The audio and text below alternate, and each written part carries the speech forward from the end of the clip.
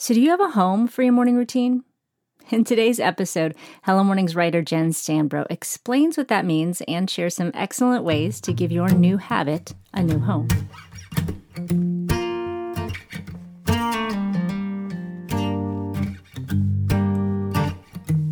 Hey, my name is Kat Lee, and you're listening to the Hello Mornings podcast, where our goal is to help you begin and build a life-changing morning routine. Now, each episode of this show is designed to inspire you in one of the three key areas of a morning routine: God time, plan time, and move time.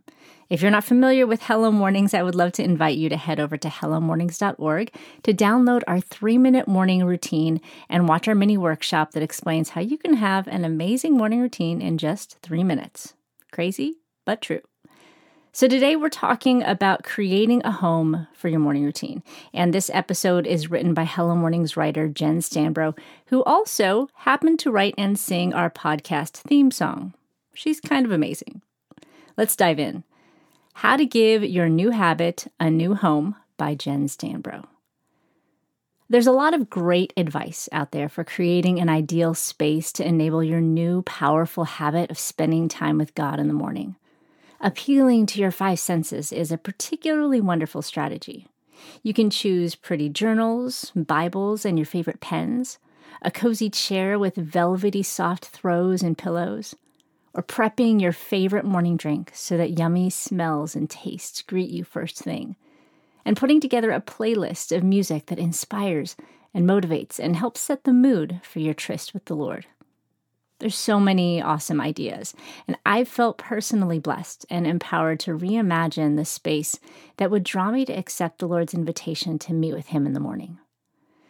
Over the years, I think I've tried to have my God time in every nook, crevice, and corner of my house. For a little while, I was so undecided, I put all of my God time stuff in a bag and just went wherever I felt like going each morning. The reality is the Lord faithfully met me in every place I plopped to spend time with Him. He always has, and He always will, for every one of us. But if I'm being honest, the vagabond way I approached my God time didn't make it easier to solidify this new habit. It actually made it a good deal more difficult. So recently, I got intentional about designing a space for my God time that didn't have to compete with any other task or habit. And it's been game-changing. I encountered this idea in James Clear's book, Atomic Habits.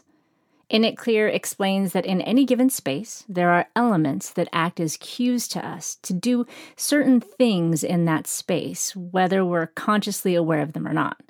For example, the smell of donuts in the entryway of our grocery store makes me want to head straight to the bakery.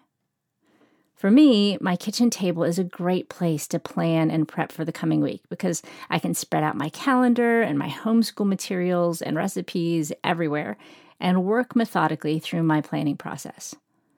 But when I've tried to do my God time there, I feel the pull of my to-do list. Now, my small desk near the dining area is where I do my writing, and my basement desk is our studio surrounded by instruments, so the cues in those spots make me feel like creating. But I do have this one wing-back chair in my living room that practically screams, "Relax here." I decided to position it sideways to the TV so that I wouldn't use it for vegging out. And I have assigned just one task to this spot.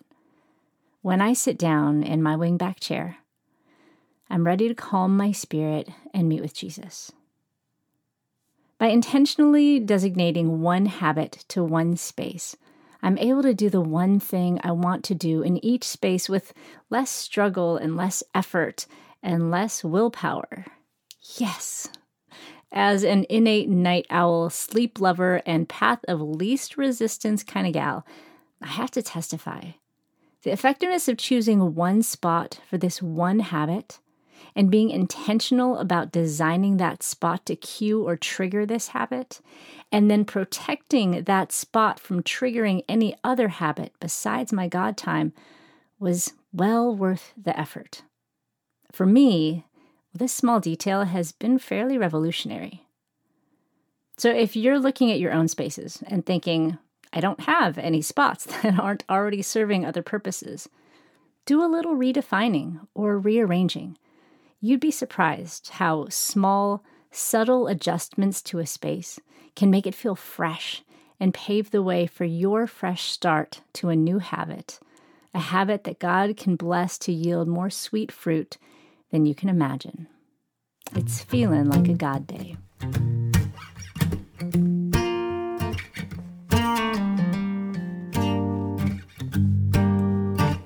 So today's episode was written by Hello Mornings writer Jen Stanbro, and may I repeat, she also wrote the song God Day, which is our podcast theme song that you'll hear in a minute.